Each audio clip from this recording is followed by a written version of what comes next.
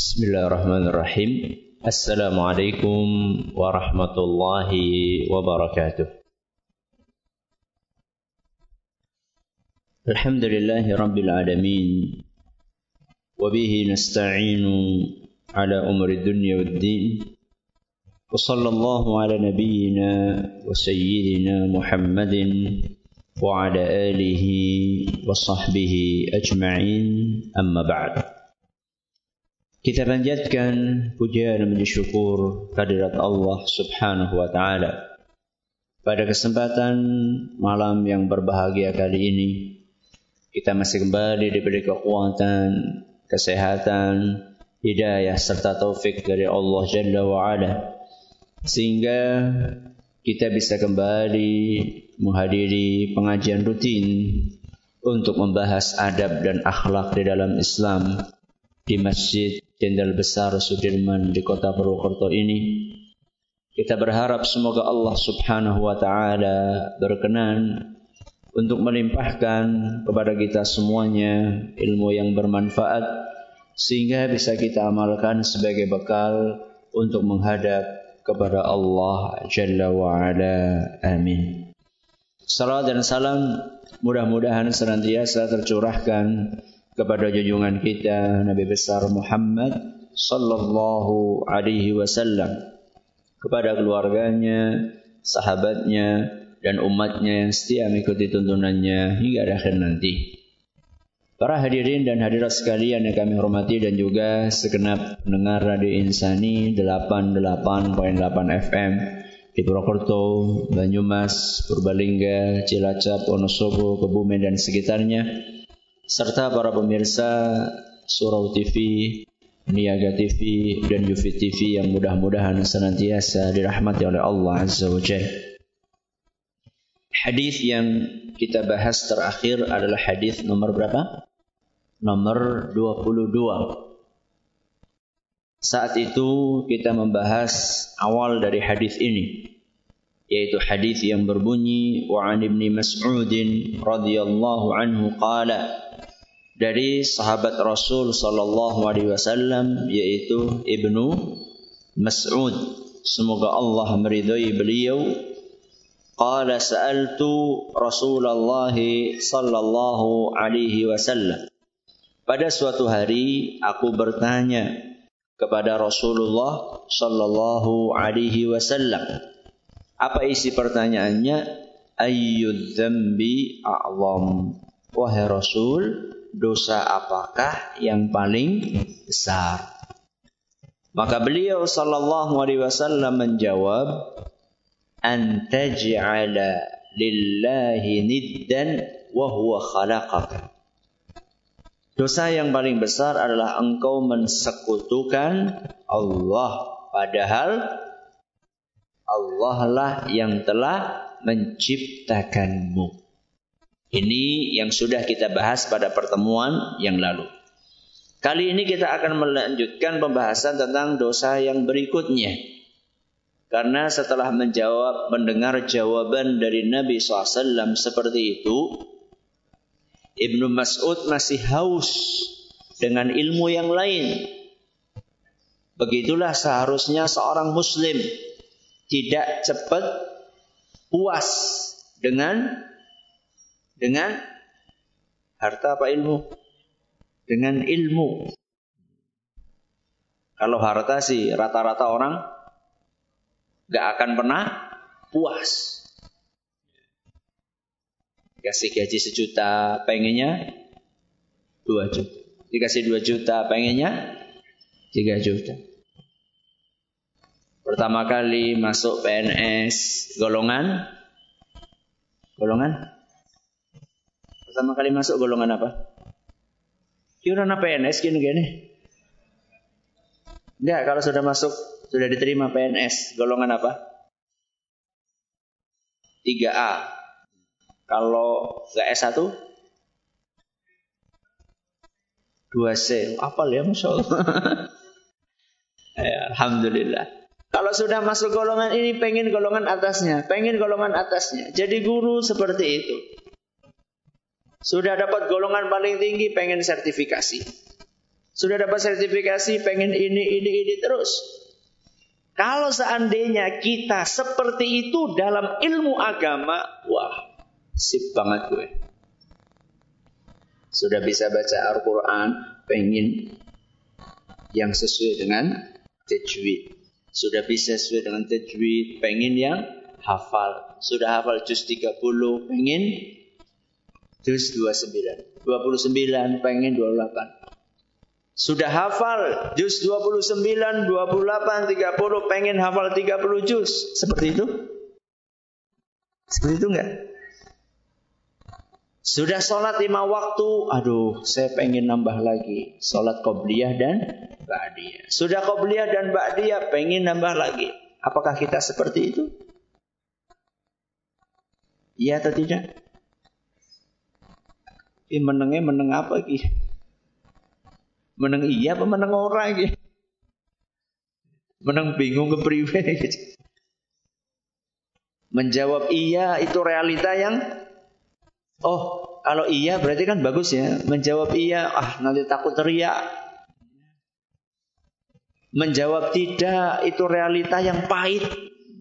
Yaitu kenyataannya. Maka Ibnu Mas'ud radhiyallahu anhu mencontohkan kepada kita, mendapat ilmu tidak puas dengan ilmu yang beliau dapatkan. Beliau ingin nambah ilmu lagi. Maka ketika mendapatkan jawaban dari Nabi SAW, dosa yang paling besar adalah engkau berbuat syirik. Maka Ibnu Mas'ud bertanya kepada Nabi SAW, qultu thumma ayyun. Maka aku pun melanjutkan pertanyaanku dan aku katakan, terus apa lagi wahai Rasul? Dosa apa lagi berikutnya yang harus aku hindari? Maka Nabi SAW menjawab, antaqtula waladaka khasyata an ya'kula ma'ak. Dosa berikutnya yang paling besar adalah engkau bunuh anakmu. Engkau bunuh anakmu, anak kandungmu, karena engkau takut dia makan bersamamu, alias beti kentongan sega.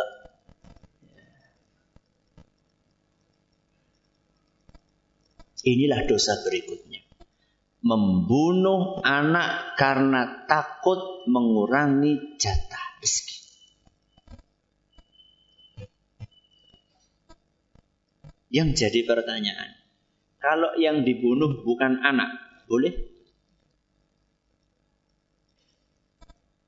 Apa jenengan perlu mikir untuk menjawab pertanyaan ini? Kalau yang dibunuh bukan anak, boleh? Gak boleh. Kenapa kok yang disebutkan di sini anak?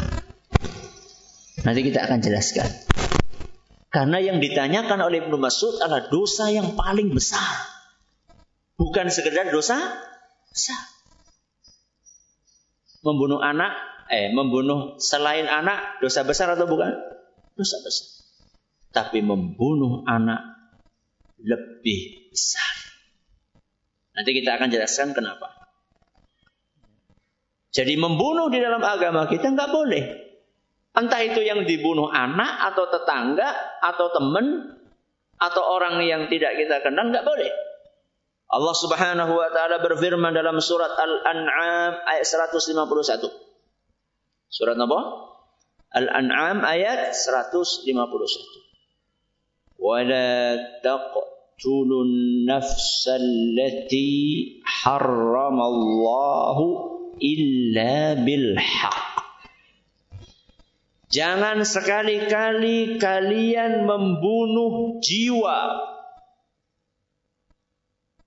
yang diharamkan oleh Allah kecuali dengan cara yang benar. Surat apa wau? Al-An'am ayat pinten? 151. Jangan sekali-kali kalian membunuh jiwa yang diharamkan oleh Allah kecuali dengan cara yang benar. Perhatikan baik-baik, di sini Allah menggunakan kata wala taqtulun nafsa. Jangan kalian bunuh jiwa. Jiwa. berarti mencakup anak dan bukan anak. Semuanya yang diharamkan oleh Allah tidak boleh dibunuh. Entah itu anak atau bukan anak. Baik anak sendiri maupun anaknya orang lain. Tidak boleh. Laki-laki maupun perempuan. Yang taat beribadah maupun yang tidak taat beribadah. Orang Islam maupun orang kafir. Masya Allah, orang kafir Ustaz? Iya. Karena orang kafir itu tidak satu level. Jadi nggak mentang-mentang ujuk-ujuk anak orang kafir. Apa agama nek kafir? Nenek sebelah. Enggak. Ajaran mana itu? Islam itu membedakan kafir itu ada yang kafir harbi, yang memang mereka memerangi Islam. Ada kafir mu'ahad, ada kafir zimmi, yang punya perjanjian damai dengan kaum muslimin. Gak ngasal. Makanya di dalam ayat ini Allah menggunakan kata an-nafsa, jiwa, untuk mencakup tidak hanya seorang muslim saja, termasuk non-muslim. Kalau memang tidak berhak untuk dibunuh. Tapi menarik ya. Ternyata di akhir ayat itu Allah berfirman, "Wala taqtulun nafsal lati harramallahu illa bil haqq." Jangan kalian bunuh jiwa yang Allah haramkan kecuali kalau jalannya benar. Berarti ada ya bunuh yang benar. Ada enggak? Ada. Jadi membunuh itu tidak dihapus sama sekali. Dan gak usah kaget. Di negeri-negeri yang ada di dunia ini pun mereka juga mengenal hukum apa? Mati. Di Indonesia, di mana-mana itu mengenal hukum mati. Apa yang aneh? Karena memang dia berhak untuk dihukum mati, berhak untuk dibunuh. Makanya di dalam ayat yang tadi kita dengarkan, gak boleh membunuh kecuali dengan cara yang benar. Nah, cara yang benar itu bagaimana? Allah sebutkan di dalam, Rasulullah SAW sebutkan dalam sebuah hadis yang diriwayatkan oleh Imam Bukhari dan Muslim. Kata Nabi SAW, la yahillu damu mri'in muslimin yashhadu an la ilaha illallah wa anni rasulullah illa bi ihda thalathin. Nyawanya seorang muslim tidak halal untuk dibunuh padahal dia sudah bersyahadat asyhadu an la ilaha illallah wa asyhadu anna muhammadar rasulullah, kecuali dalam 3 kondisi. Hadis ini menjelaskan bahwa aslinya nyawanya seorang muslim yang sudah syahadat itu hukumnya haram untuk dibunuh. Kecuali dalam berapa kondisi? 3 kondisi. Yang pertama kata Nabi SAW, as-sayyibuz zani. Yang pertama adalah orang yang sudah menikah kemudian dia berzina. Orang yang sudah nikah kemudian berzina. Jadi dalam agama kita hukuman zina itu tidak sama antara orang yang sudah nikah berzina dengan orang yang belum nikah kemudian berzina.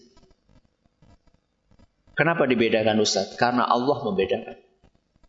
Karena Rasulullah SAW membedakan. Kalau belum berzina, kalau belum nikah kemudian zina, maka hukumannya adalah cambuk 100 kali. Cambuk 100 kali. Dan biasanya kalau wanita dicambuk sedang hamil biasanya gugur. Biasanya ini kalau belum nikah. Kalau sudah nikah apa hukumnya? Rajam sampai mati. Rajam niku napa? Dilempari batu. Oleh siapa? Oleh kaum muslimin. Mereka semuanya berhak untuk melemparinya sampai meninggal dunia. Serem ya. Begitulah hukuman zina bagi mereka yang sudah nikah. Berarti lebih berat mana hukumannya? Yang sudah nikah atau yang belum nikah? Yang sudah nikah. Berarti yang belum nikah tidak apa-apa zina. Bukan. Jadi hukumannya sudah ada hukumannya berarti nggak boleh kan? Namanya juga ada hukumannya berarti nggak boleh. Kenapa lebih berat yang sudah nikah? Kenapa kira-kira? Wis ngrasakaken. Wis golek liyane pada baik. Sama saja rasanya. Sudah pernah merasakan enaknya berhubungan biologis dengan pasangan yang sah. Ngapain nyari yang haram? Kenapa rajam, Ustaz? Rajam itu kan kena semuanya. Dari ujung kepala sampai ujung kaki. Kena semuanya. Merasakan sakitnya tubuh semua. Dilempari batu sampai meninggal semuanya. Kenapa? Karena dia merasa nikmat ketika berzina dari ujung kepala sampai ujung kaki.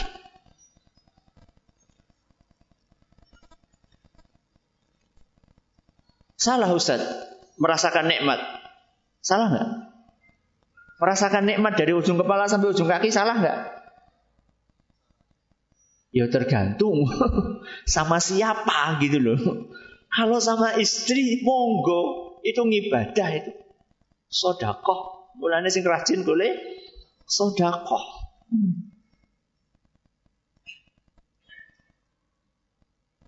Karena dia mencari kenikmatan dari ujung kepala sampai ujung kaki dengan cara yang salah, maka dia berhak untuk mendapatkan sakitnya siksaan dari ujung kepala sampai ujung kaki.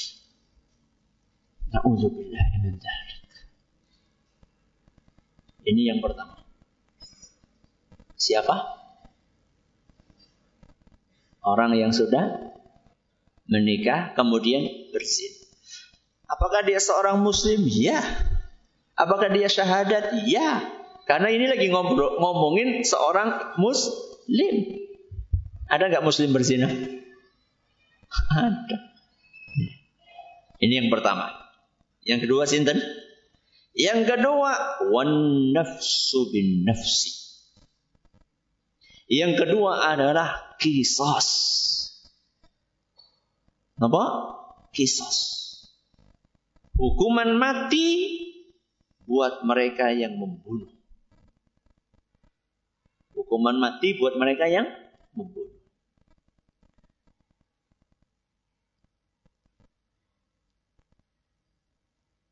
Allah berfirman dalam Al-Quran, walakum fil qisasi hayatun ya ulil albab. Qisas itu akan menghasilkan kehidupan. Wahai orang-orang yang mau berpikir. Orang bunuh, hukumannya apa? Dibunuh. Di dalam qisas itu ada kehidupan. Bisa dicerna. Di dalam qisas ada kehidupan. Kira-kira pas apa orang? Apa lebih pas mana? Di dalam qisas ada kehidupan atau di dalam qisas ada kematian? Lebih pas mana? Di dalam qisas ada kehidupan. Ini kata Allah. Atau lebih pas di dalam qisas ada kematian? Kehidupan atau kematian? Kira ragu ya? Kehidupan atau kematian? Kehidupan. Bukankah yang di qisas mati? Nah, itulah ajaibnya ayat Al-Quran. Kalau orang berpikirnya pendek, wah ini ayatnya kayaknya keliru loh. Kalau berpikirnya pendek, di dalam qisas ada kehidupan, ya kebalik, di dalam qisas itu ada kematian. Karena yang dibunuh sudah mati, yang membunuh Dimatikan lagi, berarti kan matinya ada dua. Kenapa Allah menggunakan kata di dalam kisos ada kehidupan? Para ulama kita menjelaskan, dengan dimatikannya si pembunuh, dengan dibunuhnya orang yang membunuh ini, maka akan muncul kehidupan orang banyak. Akan muncul kehidupan orang banyak. Tapi kalau si pembunuh ini dibiarkan saja hidup toh satu orang, tapi engko bar kowe sing mati wong pira? Bisa dipahami ini? Perhatikan, para pembunuh yang dipenjara setahun, 2 tahun, 3 tahun, bar kowe dipenjara kan kenalan. Kenalan sama siapa? Sama master. Sama senior. Seperti orang yang ngebom ketemu di penjara sama yang lebih ahli lagi. Dahulu ngebomnya biasa-biasa saja, nanti setelah keluar dari penjara, oh luar biasa. Seperti maling ayam ketemu dengan maling motor. Maling motor ketemu maling motor mabur.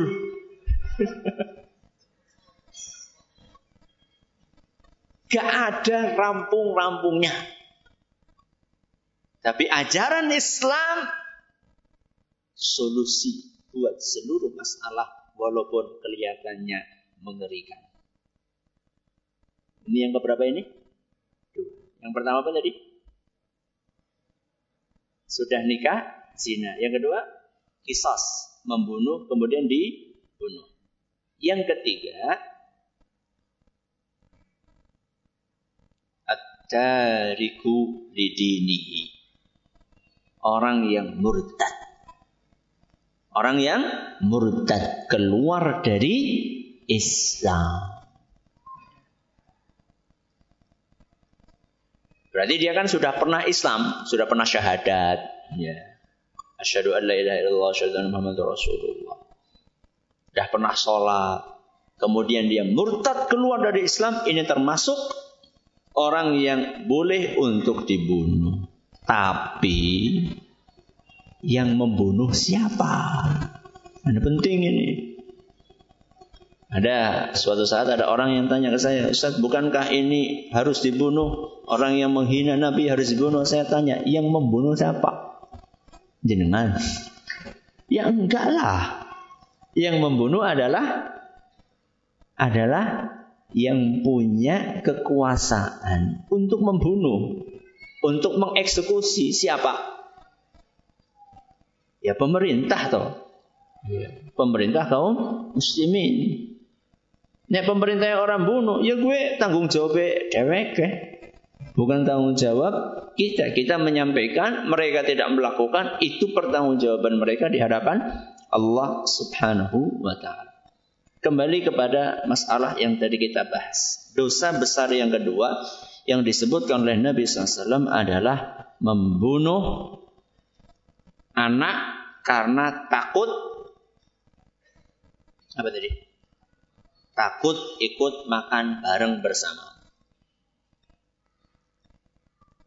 Kalau seandainya membunuh orang biasa yang bukan anak saja dosa besar, apalagi membunuh anak. Kenapa membunuh anak lebih besar daripada dosanya lebih besar daripada membunuh selain anak? Bukankah sama-sama membunuh? Bukankah sama-sama menghilangkan nyawa? Kenapa membunuh anak karena takut miskin lebih besar dosanya dibandingkan membunuh orang biasa? Satu alasannya, kata para ulama kita. Karena anak memiliki hubungan darah dengan kita. Apa yang pertama? Anak memiliki hubungan darah dengan kita.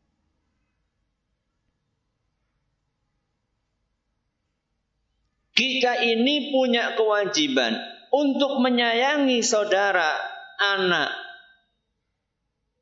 ayah, ibu yang punya hubungan darah dengan kita. Kita punya kewajiban untuk menyayangi mereka melebihi kasih sayang kita kepada yang tidak memiliki hubungan darah.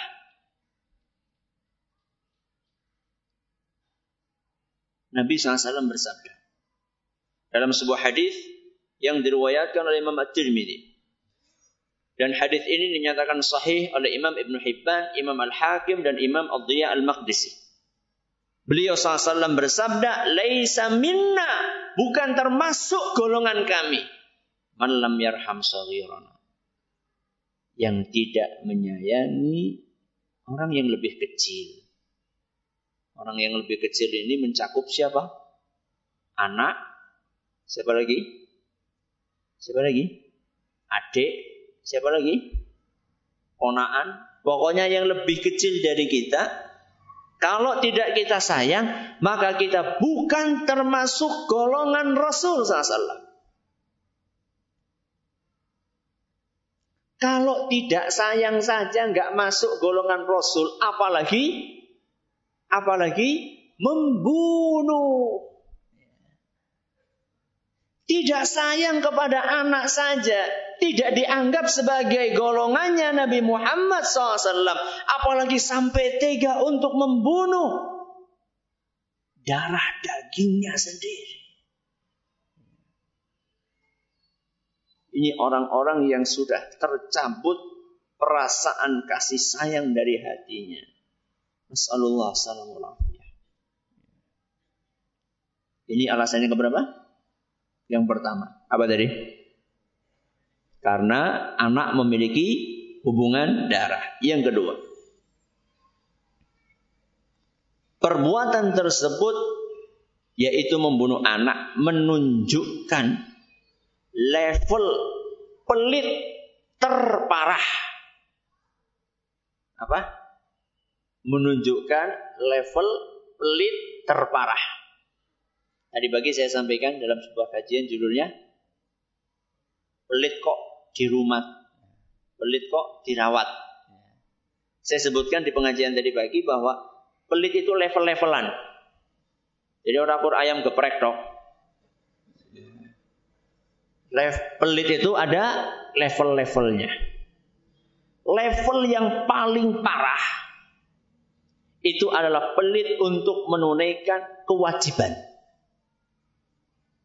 Pelit untuk menunaikan kewajiban. Itu level yang paling parah. Saya kasih contoh tadi pagi. Contohnya kewajiban apa? Orang tua memberi nafkah kepada anak dan istrinya. Kalau ada orang tua dia mampu untuk memberikan nafkah kepada anak dan istrinya, lalu dia tidak memberikan nafkah, berarti ini orang pelit dengan level yang paling tinggi. Berarti orang ini super pelit. Bukan cuma pelit, ada super pelit. Orang ini tadi, orang tua tadi membunuh anak, alasannya apa? Karena takut ikut makan bersama dia. Padahal dia punya kewajiban untuk memberi makan kepada anaknya. Kok tahu-tahu dia bunuh anaknya untuk lari dari tanggung jawab yang sudah Allah wajibkan sama dia. Ini kan mirip-mirip sama orang yang sukanya kawin lari. Apa kawin lari? Bukan kawin sambil lari. Apa kawin lari? Nikah, tinggal. Nandur ngene tinggal. Nandur ngene tinggal. Nandur ngene tinggal. Terus anak istrinya diterlantar. Jangan seperti itu. Maka kenapa membunuh anak karena takut miskin itu dosanya lebih besar? Yang kedua apa tadi? Menunjukkan level pelit yang paling parah. Yang ketiga, perilaku tersebut, perbuatan tadi membunuh anak karena takut miskin, menunjukkan prasangka buruk dia kepada Allah. Apa? Menunjukkan prasangka buruk dia kepada Allah. Prasangka buruk istilahnya apa? Su'udzon. Boleh nggak su'udzon? Boleh nggak su'udzon? Sama manusia boleh nggak? Apa maning? Apalagi sama Allah. Su'udzon sama manusia aja nggak boleh. Apalagi sama Allah.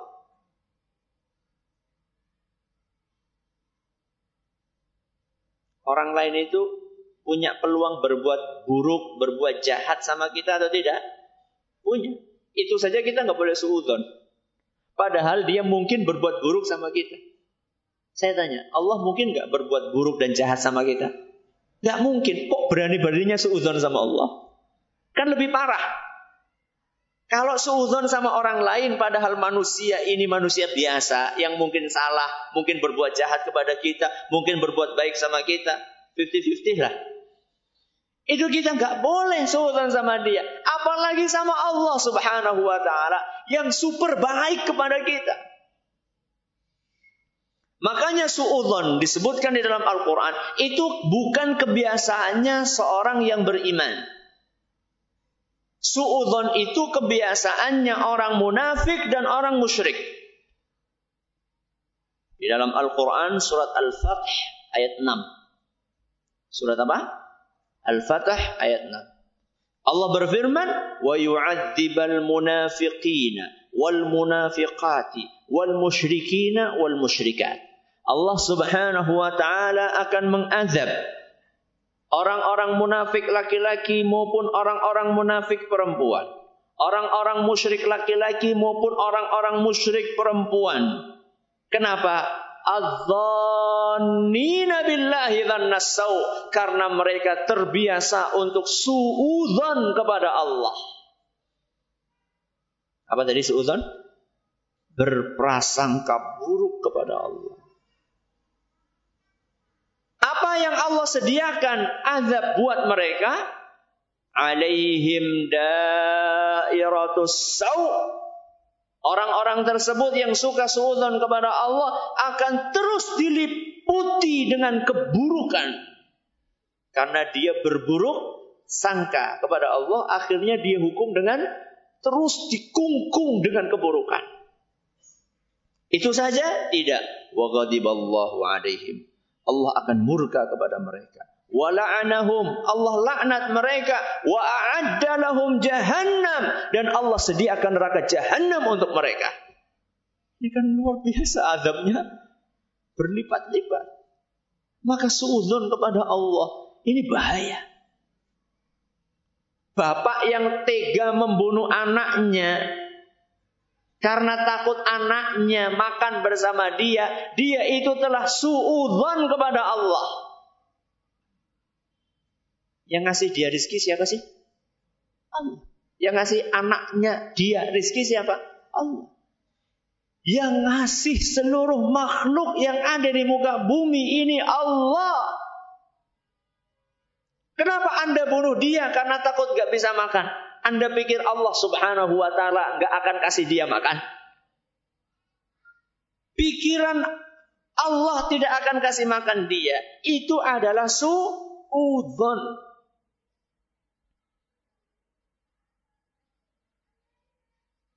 Termasuk kadang-kadang kita gak sengaja, gak terasa su'udzon sama Allah. Aku wis sholat kaya kiku ya. Seret bae rezeki ini. Kepriwe sih? Hati-hati. Ingat baik-baik. Orang yang mungkin sudah rajin ngaji, sudah meninggalkan riba, sudah berhijab, sudah resign, ya, dari pekerjaan yang haram. Aku rezeki ini kayak basi kepriwe iki. Kayane luwih lancar miyen iki. Pas urung salat. Hati-hati jangan su'udzon kepada Allah. Ingat baik-baik. Orang yang tidak sholat, yang ngasih rezeki dia siapa? Allah. Orang yang tidak ngaji, yang ngasih rezeki dia siapa? Allah. Orang yang tidak beragama Islam, yang ngasih rezeki dia siapa? Allah. Padahal mereka adalah manusia-manusia yang buruk di sisi Allah. Apa mungkin orang-orang yang buruk di sisi Allah, Allah beri rezeki. Kemudian orang-orang yang istimewa, yang baik di sisi Allah, tidak Dia kasih rezeki. Apa mungkin? Gak mungkin. Ustaz, buktinya sekarang rezeki saya seret. Saya tanya, Anda masih bisa hidup? Anda masih bisa bernafas? Anda masih bisa makan? Perasaan hati Anda tenang sekarang apa dulu? Dulu memang Masya Allah kemana-mana pakai mobil ber-AC, rumah megah, rekening di mana-mana, rekeningnya tok. Tapi semuanya itu hasil ngutang. Dan setiap bulannya mikirin untuk nutupi utang anu. Kredit anu. Mungkin saking apa-apa ngutang nanti ngutang. La ilaha illallah. Hidup isinya apa? Utang. Anda tenang saat itu. Setiap akhir bulan apa awal bulan ya cicilan ya. Para praktisi. Gak nyaman. Sekarang Anda mungkin dengan hidup ya pakai motor, rumah biasa saja. Tapi Anda merasa tenang. Itu apa bukan rizki dari Allah subhanahu wa ta'ala? Terlalu sempit orang yang membatasi rizki itu hanya uang. Alhamdulillahirabbil alamin, wassalatu wassalamu ala nabiyina Muhammadin wa ala alihi wa sahbihi ajma'in, amma ba'd. Jadi kesimpulannya, dosa membunuh anak karena takut miskin itu lebih besar dibandingkan membunuh manusia biasa. Antara lain alasannya berapa? 3. Yang pertama, karena anak memiliki hubungan darah dengan kita. Yang kedua, karena itu menunjukkan sikap pelit level terparah. Kemudian yang ketiga, karena itu termasuk suudzon kepada Allah subhanahu wa ta'ala. Mudah-mudahan bermanfaat. Esok insyaAllah pada pertemuan ini kita akan melanjutkan dosa berikutnya, yaitu berzina dengan istri tetangga. Hati-hati. Ini banyak pertanyaan tentang membatasi keturunan. Tentang hukum apa? Membatasi keturunan. Boleh atau tidak? Pertama, kita harus paham apa yang disukai oleh Nabi SAW dan apa yang tidak disukai oleh Nabi SAW. Kalau kita merasa dan mengaku umatnya Nabi Muhammad SAW, maka seharusnya kita pun berusaha untuk menyukai apa yang beliau sukai, tidak menyukai apa yang tidak beliau sukai. Itu harusnya kayak gitu. Apa yang disukai oleh Nabi SAW banyak. Antara lain yang disukai oleh beliau adalah keturunan yang banyak. Keturunan yang banyak. Beliau bersabda, tazawwaju al-waludal wadud. Nikahilah wanita yang subur dan nikahilah wanita yang penyayang. Subur dan penyayang. Subur itu maksudnya apa? Subur itu maksudnya sing lemu. Tapi bojoku lemu ya wis. Wis kadung wis. Ya. Nikahilah wanita yang subur, maksudnya berpotensi besar untuk punya anak yang banyak. Itu maksudnya subur. Lah Ustadz gimana tahunya Ustadz lawang dia ketika saya nikahi masih perawan, gimana tahunya dia berpotensi besar untuk punya anak banyak? Kan saya katakan berpotensi besar, berkemungkinan besar. Saya tidak katakan nikahilah wanita yang anaknya banyak, bukan. Yang punya potensi untuk punya anak banyak. Dari mana tahunya? Dari mana? Dari keluarganya, ibunya, apanya lah? Kakaknya, adiknya. Biasanya seperti itu gen-genan. Ya, ada apanya? Ada genetikanya gitu loh. Biasanya kalau dia sekian banyak bersaudara, misalnya anak nomor 10 ya kayak netah ya, subur. Kok kemudian kursi ya wis kepremaning. Kan kita sudah mengikuti apa yang disampaikan Nabi SAW. Tazawwaju al-walud al-wadud. Nikahilah wanita yang subur dan penyayang. Kenapa? Nabi SAW lanjutkan, fa inni mukathirun bikumul umama yaumal qiyamah. Karena aku senang, aku bahagia, aku bangga. Nanti pada hari kiamat seandainya umatku banyak. Nabi senang kalau umatnya banyak. Maka punya anak yang banyak itu sesuatu yang disukai oleh Nabi SAW. Maka seharusnya kita pun menyukai hal itu. Jangan kita membenci sesuatu yang disukai oleh Nabi SAW. Atau menyukai sesuatu yang dibenci oleh Nabi SAW. Katanya raditu billahi robba. Wabil islami dina. Wabi Muhammadin sallallahu alaihi wasallam nabiyya wa rasulah. Itu manifestasinya di mana? Ridho Allah sebagai Rabb, ridho Islam sebagai agama, ridho Nabi SAW sebagai Nabi kita. Di mana buktinya? Salah satunya adalah itu bukan satu-satunya. Bukan satu-satunya. Anakku 10 tapi harus sholat kabeh. Bukan. Jadi itu bukan bukti satu-satunya. Itu salah satu bukti. Nah, masuk kepada permasalahan membatasi anak. Membatasi dengan mengatur jarak itu beda.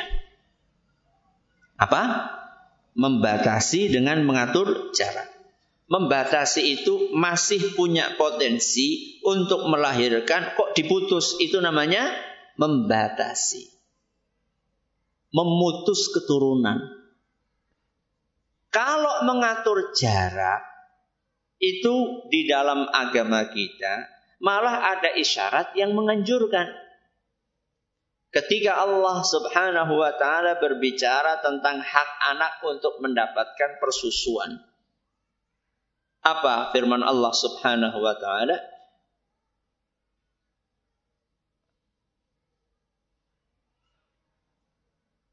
Ayatnya apa bunyinya? Haulaini kamilaini liman arada ayyutimar radha'ah.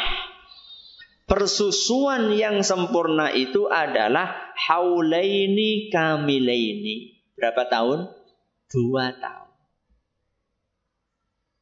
2 tahun persusuan itu sempurna. Kalau seandainya Anda pengen punya anak lagi, susui anak yang pertama 2 tahun. Setelah itu, monggo mau mulai lagi tidak apa-apa.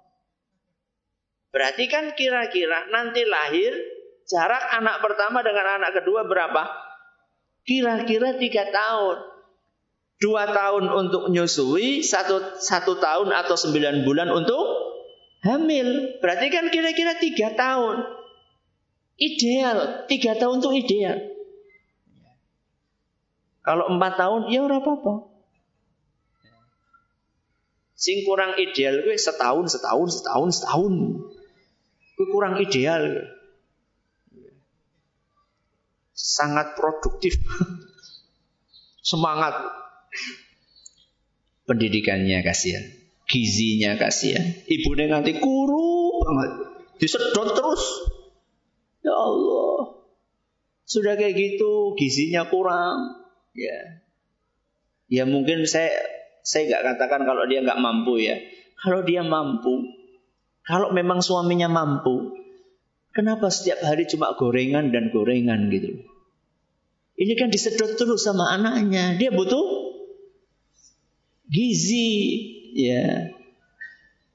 Kalau mampu ya, kalau nggak mampu lain masalah. Kalau nggak mampu pun juga kan kenapa kita nggak sayur-sayuran itu lebih sehat kan daripada gorengan, ya. Sehingga istri kita itu sehat. Jadi bedakan antara membatasi dengan apa tadi? Mengatur. Kalau mengatur, it's okay. Silahkan. Tapi kalau membatasi dan tidak ada alasan yang dibenarkan, maka tidak. Alasan yang dibenarkan itu seperti apa, Ustaz? Misalnya, alasan kesehatan yang benar-benar nyata. Jadi bukan apa yang ditakut-takutkan. Kadang-kadang sekarang diweden-wedeni. Hati-hati ki wis umur semene resiko apa? Tinggi. Kalau dia sehat, tidak masalah. Makanya antara satu wanita dengan wanita yang lain kasusnya itu bisa berbeda. Walaupun usianya sama. Kecuali kalau sudah betul-betul terbukti ini membahayakan. Contoh misalnya kasus wanita yang hamil tensinya tinggi, preeklamsia. Preeklamsia. Itu ada orang yang memang tensinya tinggi, kalau hamil tensinya semakin tinggi dan ini memang sangat membahayakan baik ibunya maupun anaknya. Risikonya amat sangat tinggi sekali. Kalau memang terbukti seperti itu dan yang mengatakan adalah seorang dokter muslim atau muslimah yang kita yakini kejujurannya, maka tidak mengapa untuk diputus. Apa istilahnya? Steril. Vasektomi ya. Ya. Ya kayak gue lah. Kalau memang terbukti membahayakan buat ibu atau anak, maka tidak apa-apa. Tapi kalau istri masih subur, manfaatkan kesuburan istri itu. Jangan Anda repot anak akeh. Repotnya itu berapa tahun toh? Tapi Anda nanti akan menikmati bagaimana nikmatnya punya anak banyak ketika kita sudah tua. Ora betah nang kene pindah ngene, ora betah ngene pindah ngene, ora betah ngene pindah ngene. Nek anake siji kepriye? Ora betah nang kono, ya wis nang kono bae. Nanti mati ora betah. Saya enggak lagi bicara orang yang memang dikaruniai oleh Allah cuma anak satu, enggak. Ada sebagian orang yang memang Allah kasih cuma satu gitu loh.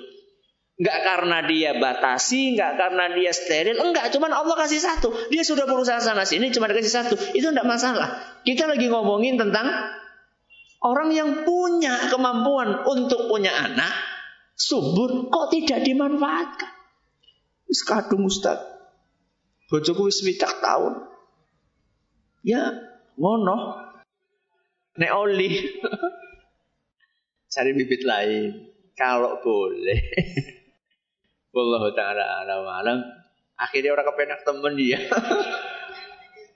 Nuwun sewu nggih, ora happy ending. Kalau mampu, kalau enggak mampu enggak usah. Wallahu ta'ala alam. Terima kasih atas perhatiannya. Mohon atas segala kurangannya kita tutup dengan membaca Subhanakallahumma wa bihamdika asyhadu an la ilaha illa anta astaghfiruka wa atubu ilaik. Assalamualaikum warahmatullahi wabarakatuh.